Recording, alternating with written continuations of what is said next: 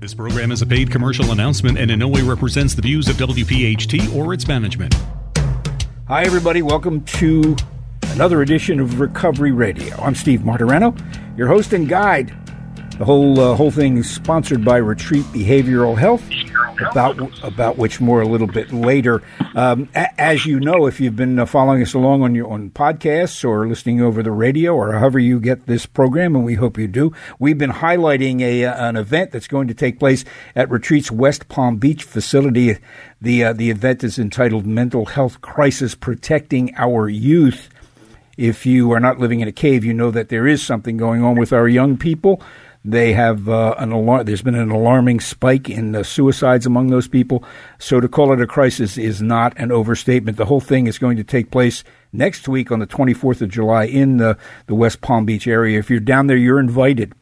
You're invited. It starts at 6 p.m. There'll be food. There'll be people. It's a great group of people. They're all expert in their fields. It'll also be streamed live on Facebook. So we've been highlighting the panelists and our final guest. And, you know, in between he and I and you guys, we've saved the best for last.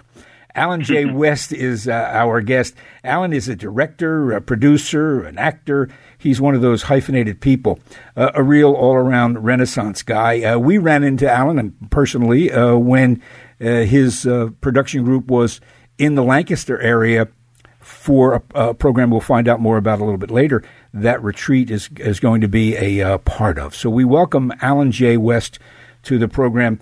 Did I get most of that right, Alan? Wow. Pretty impressive, Steve.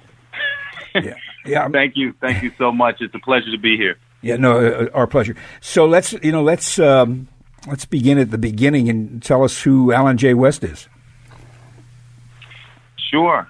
It was at the full backstory. Yep. All right. So the story goes, I was born in Harlem. And I was a border baby. For people who don't know the definition of a border baby, it's a person, an infant who's left in the hospital. So when my mother went to the hospital, my biological father was packing his bags, and I've never seen him. So I was in the hospital for 13 months, and I'm assuming there must have been a really nice nurse who looked after me because I didn't turn out, half bad. So I stayed there for 13 months. There was a couple by the name of Sam and Viola Dupree who took me into their home. So I lived in the foster care system for the next 6 years. And I got to tell you, I received a lot of love from that family. There's a lot of negative things that are said about the foster care system, and I was one of the lucky ones. And I think throughout that experience, one of the things that it really showed me early on was that, you can really love someone that's not your blood. And that compassion and that lesson has really stayed with me over the course of my lifetime. Alan, can I interrupt you for just a second? Sure. So I understand the circumstances of your birth. Where does border baby come into it? Why border baby? Border baby is a term that is used for infants who are left in the hospital. You mean border? I got it. I mean border. Yeah, either for foster care or adoption. Okay. So my biological mother signed the papers, not for adoption, but for foster care. So that's border in the sense of housed, or rather than the southern border of the United States. I got it. Yes. I never looked into the semantics of the meaning, but yes. Yeah. So your experience in foster care was positive, eh? To be honest, I don't know if there's a human being that I've met in my lifetime who's better than, I shouldn't say better, but just more loving and more compassionate than Viola Dupree, who was my foster mother for 6 years. Between the ages of what and what? 13 months to about 7. What were the It's interesting. In New York City, you could be legally adopted if you stay in the same foster family for 7 years. Yeah. I was there for 6+, and my biological mother came to get me, right before that 7-year mark. Wow. And, obviously, that was also very difficult. Obviously, the trauma that I must have gone through from being left in the hospital and then being taken away from a loving family, it definitely has had some pretty serious effects on me. Took me years to work out. Was your biological mother at that point a stranger to you, or had she been part of your life during that period of time? Well, I had a social worker. Her name is Mrs. Green. She came into my life when I was about 6 years old.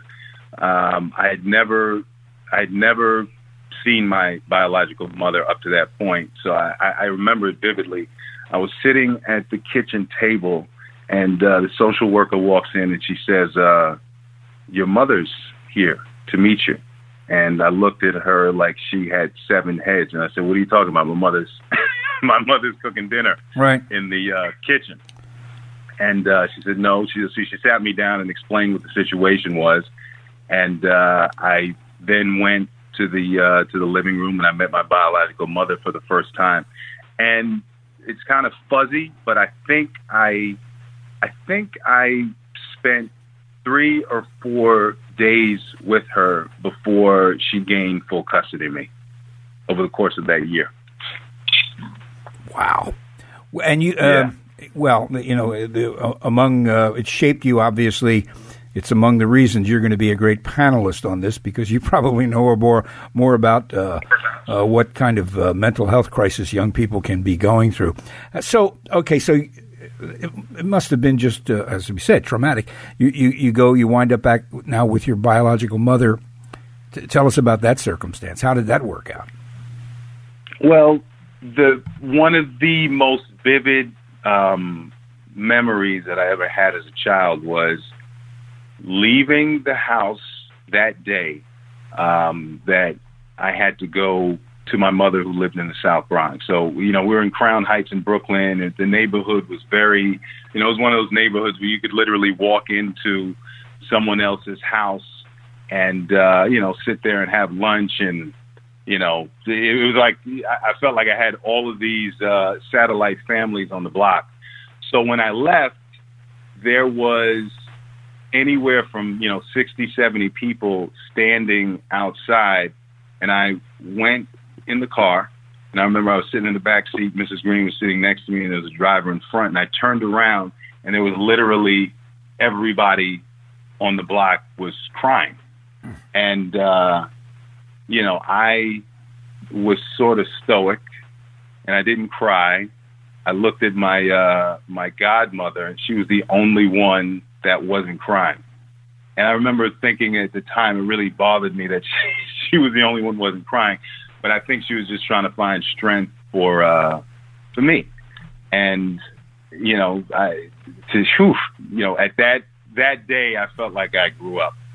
And I went to the South Bronx, and my biological mother had a plethora of mental health issues. So the remainder of my childhood was really, there was a lot of neglect and a lot of abuse, and living in a neighborhood like the South Bronx. You hear the stories, Fort Apache, the Bronx. It was we were in the middle of an arson epidemic where people were burning down buildings, and there was also a massive drug epidemic in that neighborhood in the 80s. So it was challenging, to say the least. Yeah, I remember the Bronx from that period. I left New York about 10 years earlier than that, but when you talk about an arson epidemic, and it sounds horrible, and it was, but it sort of made sense from what was happening on the ground in the Bronx. I mean, these buildings were derelict; they were drug dens, and the city didn't have any money or didn't care, so why not just burn them down? There's no way to describe how bad the Bronx were there. So during this period of time, it was like living in Beirut. No, people couldn't imagine what it was like. But I mean, so you're a young guy now. Now you're cut loose. Your mom is in no way able to provide the support and nurturing that you had.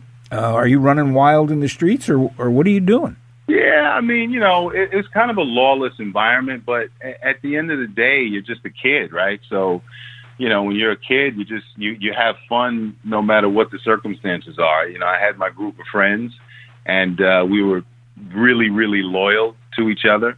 And I had this thing, by the time I was about 10 or 11 years old, I would take my 10-speed bike and I would just go on journeys on the weekends. I played ball. I played, basketball, football, and baseball. So I'd go into these other neighborhoods and I'd just find games, and I met so many interesting people. And, it was a journey. Yeah. And but even as a young kid, I always knew that I had to get the hell out of the South Bronx. Yeah, right. So I was focused on doing that. Did you have siblings under this arrangement? Did your biological mother have other children that you grew up with? No, I was an only child. Wow. There's nobody. So yeah, but I think what you do. I don't think what you do. I think what I did more than anything was really distance myself from any pain or any past. And that was, how do I say it? That was sort of my sanctuary, mm-hmm. right? You kind of create this person that you're really not at a young age, and you either fall victim or you overachieve. And, I did the latter at a young age. So, there was a lot of shame in the way that I was living, so I was very protective of no one ever seeing that. Right. We're going to take the break here, Alan. Before we go, just one last note on this portion of your life. During that period of time in the South Bronx with your biological mother, did you have any contact with with the foster people who had raised you for the first 6 years of your life? No, that's a great question, and nobody's ever really asked me that, and the answer is no. She didn't allow me to see them, which was, obviously at the time painful. Alan J. West is our guest. Alan is going to be, as I said, a panelist at Retreat West Palm Beach next week on the 24th. He's telling us his story about, you just heard it, growing up the way he did. He's in a unique position. It shaped his life, he said, very productively. We'll get into that ahead, but more of Alan's story straight ahead. This is Recovery Radio. Don't go away. Welcome back to Recovery Radio. Our guest on the telephone, Alan J. West. Alan is a director and executive producer. He's also an actor, member of SAG in good standing, and a panelist for the Retreat's mental health crisis event, Protecting Our Youth, that'll take place next week in West Palm Beach. We're going to continue with Alan's story, which is an extraordinary story of overcoming a really bad hand that Alan was dealt as an infant. So Alan, this abrupt change, this ripped from your loving and supportive community in foster care into the South Bronx, and you're on your own, no siblings, very little help from mom.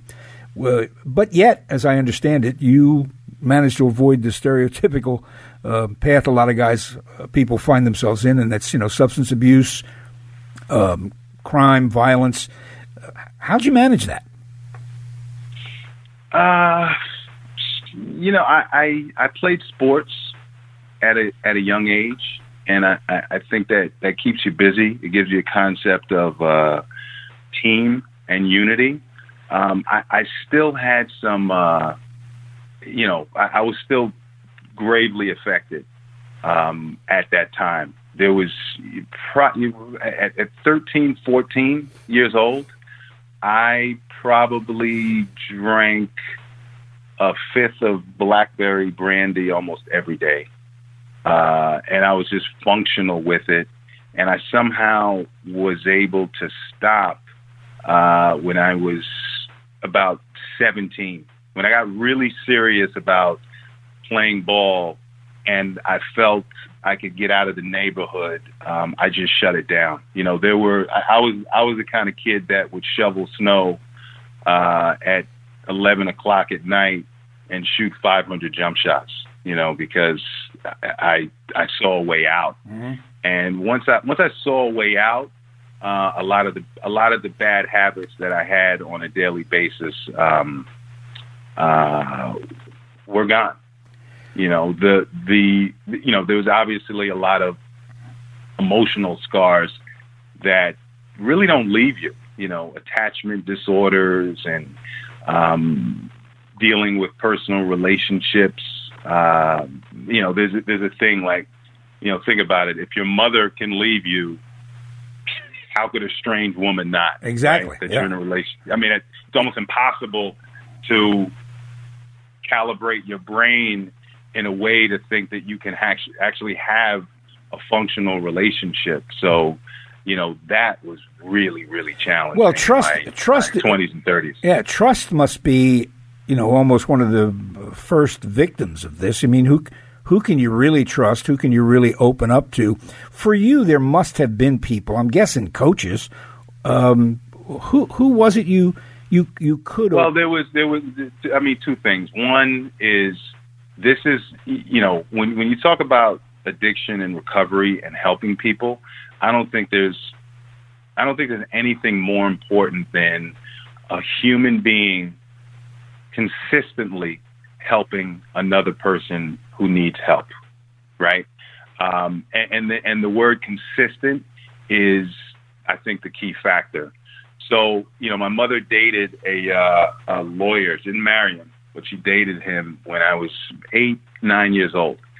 And for whatever reason, he never left my life. So, you know, I wouldn't go as far as to say he was a father.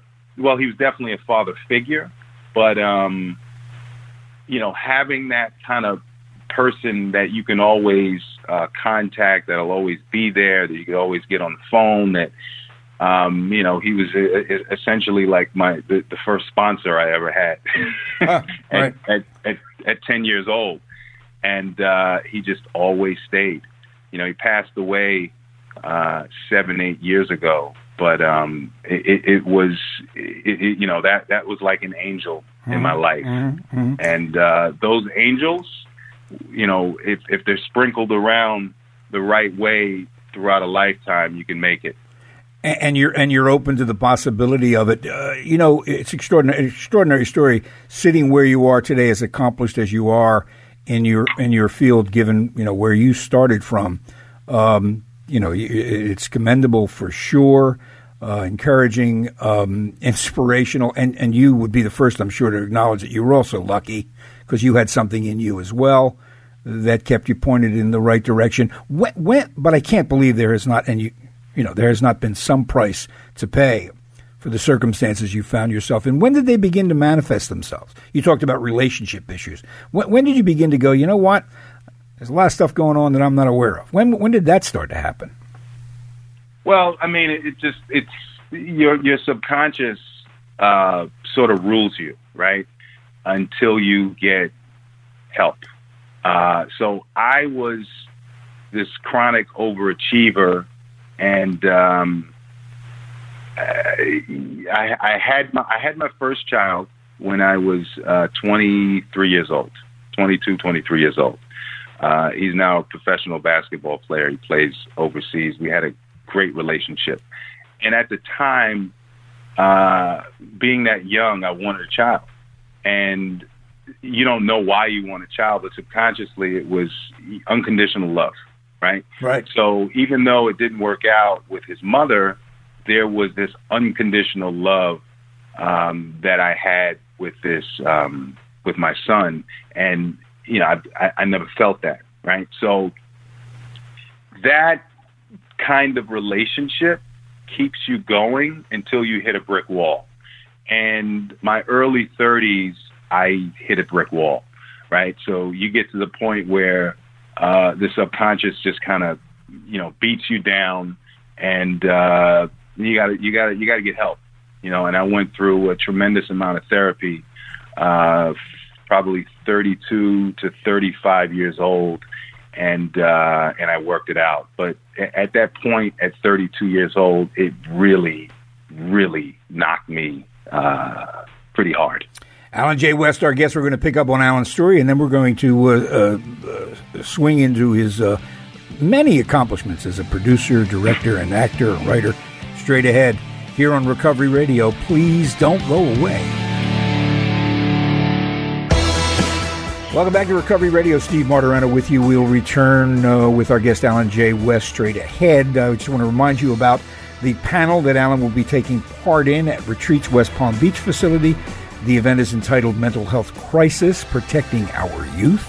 And that is on the 24th. That's next week, 6 p.m. Check out all of the details if you're interested and in that area on the Retreat Behavioral Health website. Or you can listen about anything you hear on this program. We always give you the number for Retreat, and they're not there to sell you anything except good information about mental health issues and substance abuse treatment. 855-859-8808. That's how you reach Retreat Behavioral Health. 855-859-8808. Alan J. West, executive producer, director, and sometimes actor, is our guest on the program, telling us about his story about growing up in the city of New York under very, very difficult circumstances that he prevailed over. Alan, to pick up this notion that you're rolling along and you're overachieving, and then the brick wall comes up, and in your early 30s, you discover you're just not happy, I guess, and you need help. Did someone direct you towards that, or were you again self-motivated and aware enough to know I got to talk to somebody? I mean, I was self-motivated, but what a lot of people don't realize is your brain is very protective, right? So one of the things that happened to me was I had horrible long-term memory, right? And a lot of that has to do with like for instance, I could see somebody I hung out with, not one of my best friends, but I would see, let's say in high school, almost on a regular basis, and I'd see them in a coffee shop somewhere, and they'd say, "Hey, Alan, what's up? How you doing?" Da-da-da. I wouldn't recognize them. And what the brain does is, it tries to protect you from trauma, right? And you lose things along the way. And, when I think about my childhood and when I think about things that I've gone through, it doesn't feel like it was me. It feels like, there's a movie playing back, and I could, I've memorized all the lines, but I don't feel connected to that child, right? Mm-hmm. It's really strange how that works. Mm-hmm. So, at 32, you start getting. At 32, I started getting into bad habits, just promiscuity, like getting in and out of relationships. I was never a drug addict, but I definitely wanted to go out and on the weekends and go pretty hard, right? And what happens when you do that? It affects your work the next day. So at that time, I owned restaurants. So obviously, the bar there is my bar. I could do whatever I want to do. And I never labeled myself an alcoholic, but, maybe I was. I don't know. There was definitely a lot of numbing early 30s that I almost had to do, and then I got to the point where I said, okay, this has to change. So yeah, it was there was no intervention. There was nobody that said your life falling apart, because it wasn't.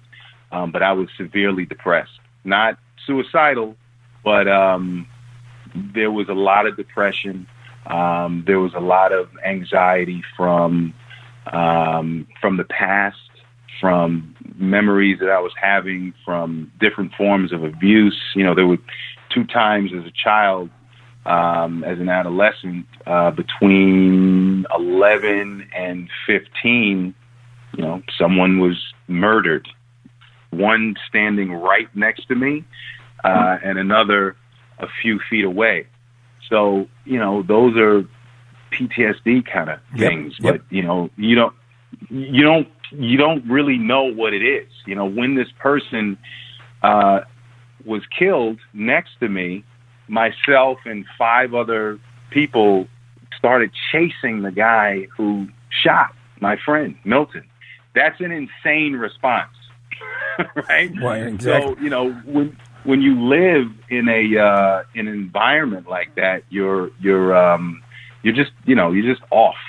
And I think at 32, I desperately needed a recalibration, and through some deep therapy and a few people who really cared, it got me over the hump.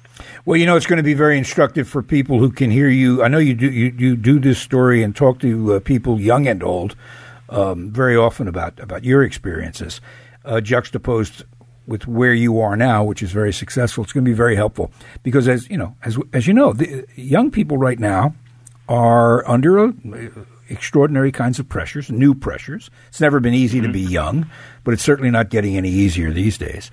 And I think your story can be instructive. If someone were to say to you, either a parent of a young person or a young adult,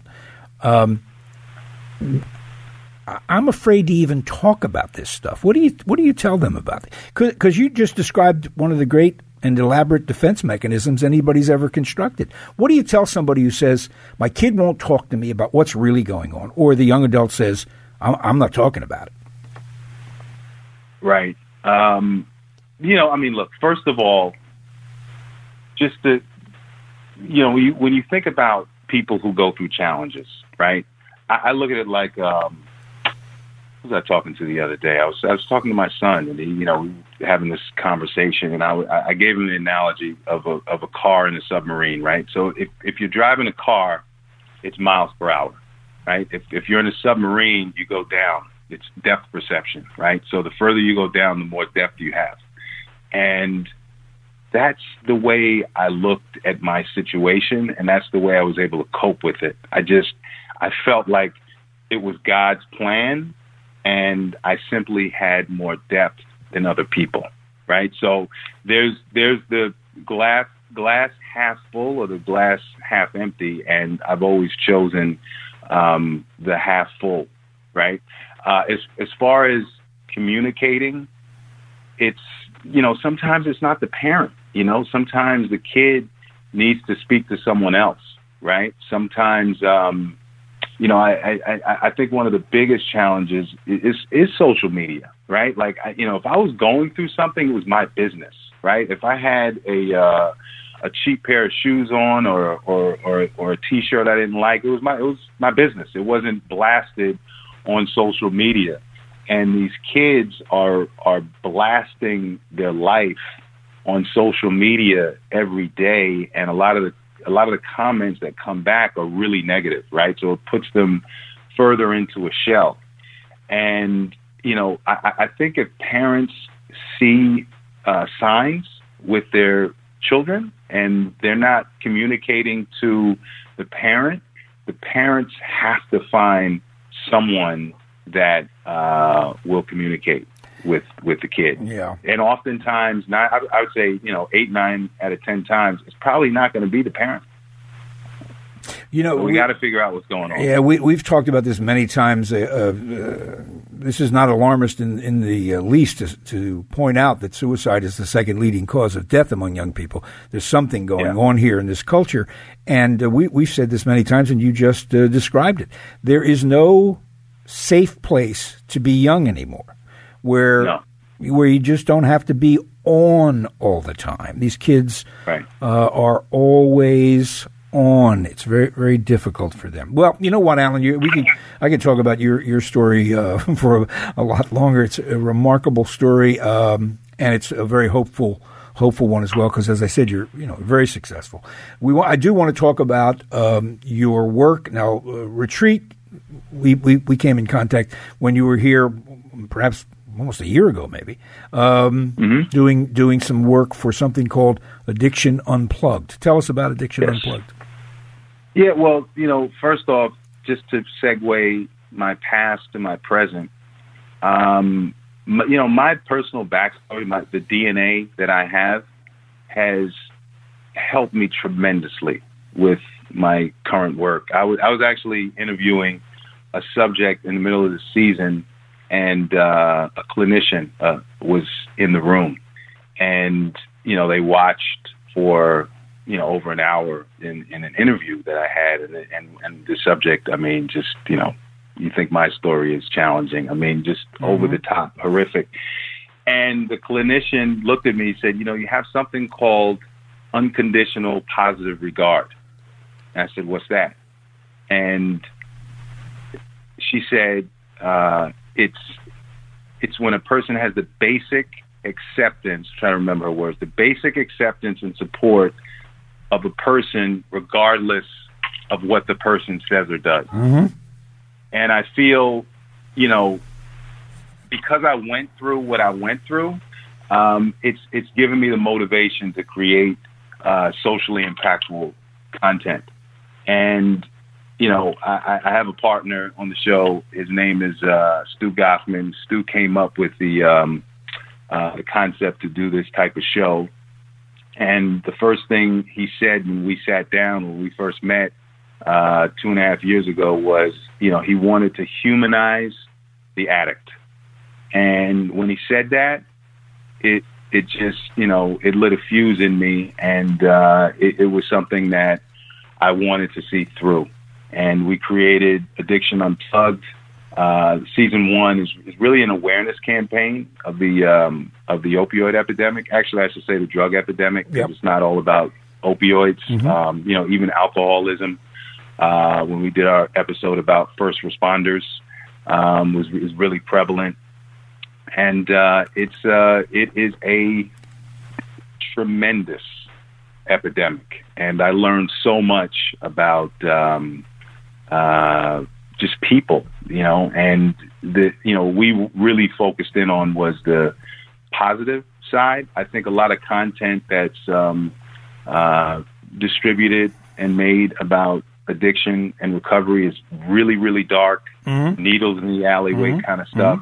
And we are all about finding heroes and inspirational stories, right? So, I remember being in New York during 9/11, and as bad as that day was, never in all of my years, which close to 4 decades in New York, did I see people come together the way they did.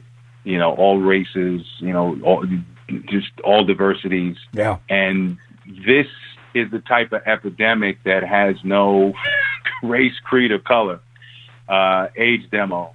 And what I found was people are really rallying around each other, and there's a lot of support that's being galvanized. And as bad as this thing is, it's beautiful to see what's going on.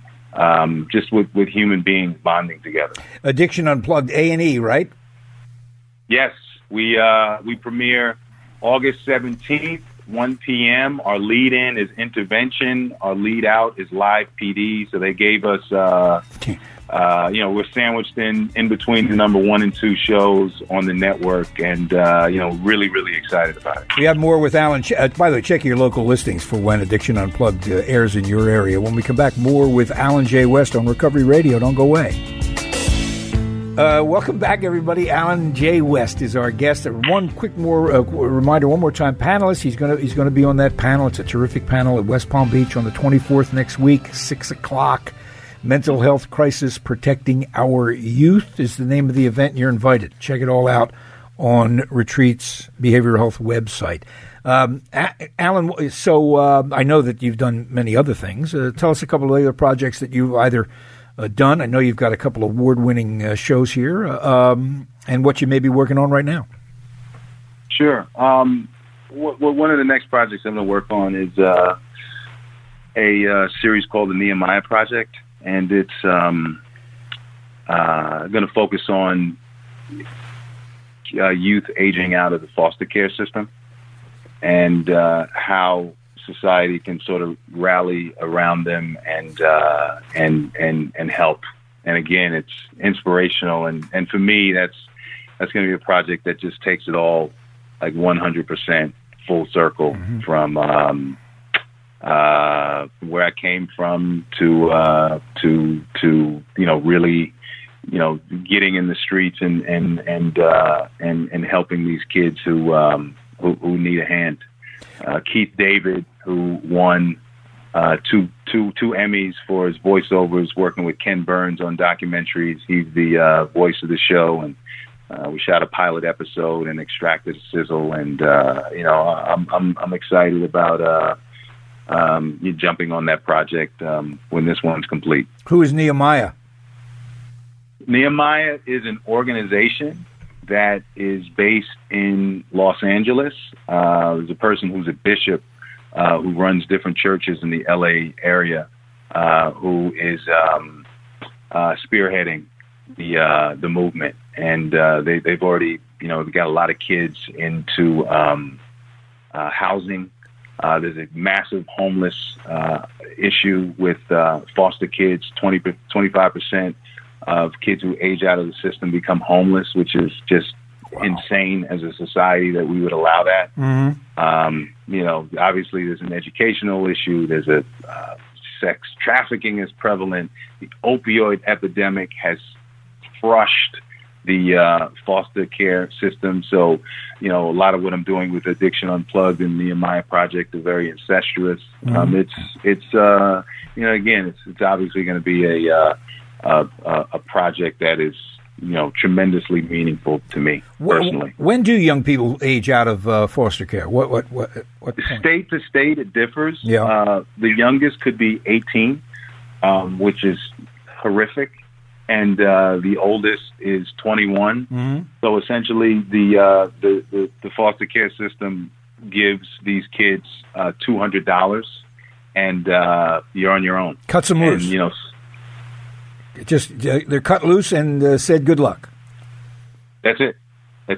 Obviously, that's why that's what leads to 1 out of 4 of these kids being homeless. I feel like it's a black eye to this country that we treat these kids this way, to go in and out of, some of these kids go in and out of 20, 30, 40 foster families, and then they're cut loose. There's very few Viola Dupree's, my foster mother. Yeah. Very, very few. I suppose, I suspected it, among the other things that you'd like to get out in front of is there is a sort of negative connotation to foster care because it's never depicted the way you describe your experience. And you say your experience is unusual, but it's generally depicted as like a horrible circumstance. It's not like that, is it? Generally? No, I mean, it's, overall, if everything has to get a grade, right? So, I mean, it's probably somewhere, in the D minus. It's just, I think it's a bandwidth problem, right? I feel like there's obviously a lot of great people who are trying to help these young people, but it's a numbers game. There's anywhere from 350 to 450,000 foster kids in the system now. About 40,000 age out every year. And there's just not enough bodies to take care of these kids, and it used to be a minority problem. Essentially, when you thought foster care was black and Latino, mm-hmm. Now right. Middle America, places like Pennsylvania, Ohio, places that have been hit tremendously with the opioid epidemic, they are just getting hammered. There's the mother that has the child. She's 21 years old. She's a white woman. The child goes into the foster care system. Now there's a tremendous amount of white children from these opioid epidemic, highly hit opioid epidemic areas, just crushing the system. So it's in really bad shape right now. Okay, so we'll look for the Nehemiah Project. It's hopefully be airing later on in this year, correct? Yeah, I mean, I'd like to shoot it sometime at the end of the year and hopefully air it sometime in 2020. Hey, Alan, it was a pleasure meeting you when you were here doing Addiction Unplugged, and we want to thank you for taking part in Retreat's panel on the 24th down there in West Palm. I don't know how often you get to Ephrata or Philadelphia, but next time you do, give me a holler. No, I appreciate it. And just, lastly about Retreat, we have some great episodes on the series. We did an episode about Ohio and Ground Zero and how the crisis started, and we actually filmed a family that lost the wealthy family that lost 9 family members in a 2-year span, which is insane. We did a great episode about corporate responsibility, and did one about drugs in the inner city, Chicago, and out here in Overtown. And we did some really unique specialty treatment centers, but Retreat really stood out. It's a remarkable facility, and I'm not a salesman. I'm not plugging Retreat, but those guys really know how to do it. When you comb the country and you see different places, you really see who's doing it right and who's doing it wrong, and those guys are doing a great job. Yeah, I agree with you. I agree with you. Super excited about the episode, which focused on pregnancy, helping pregnancy. Yeah, remember, Alan. Thanks so much, and continued success with your work. Appreciate it, man. Thanks, my man. Had a great time. Thanks, Steve. Take care, everybody. Recovery Radio. Keep looking for us. This program is a paid commercial announcement and in no way represents the views of WPHT or its management.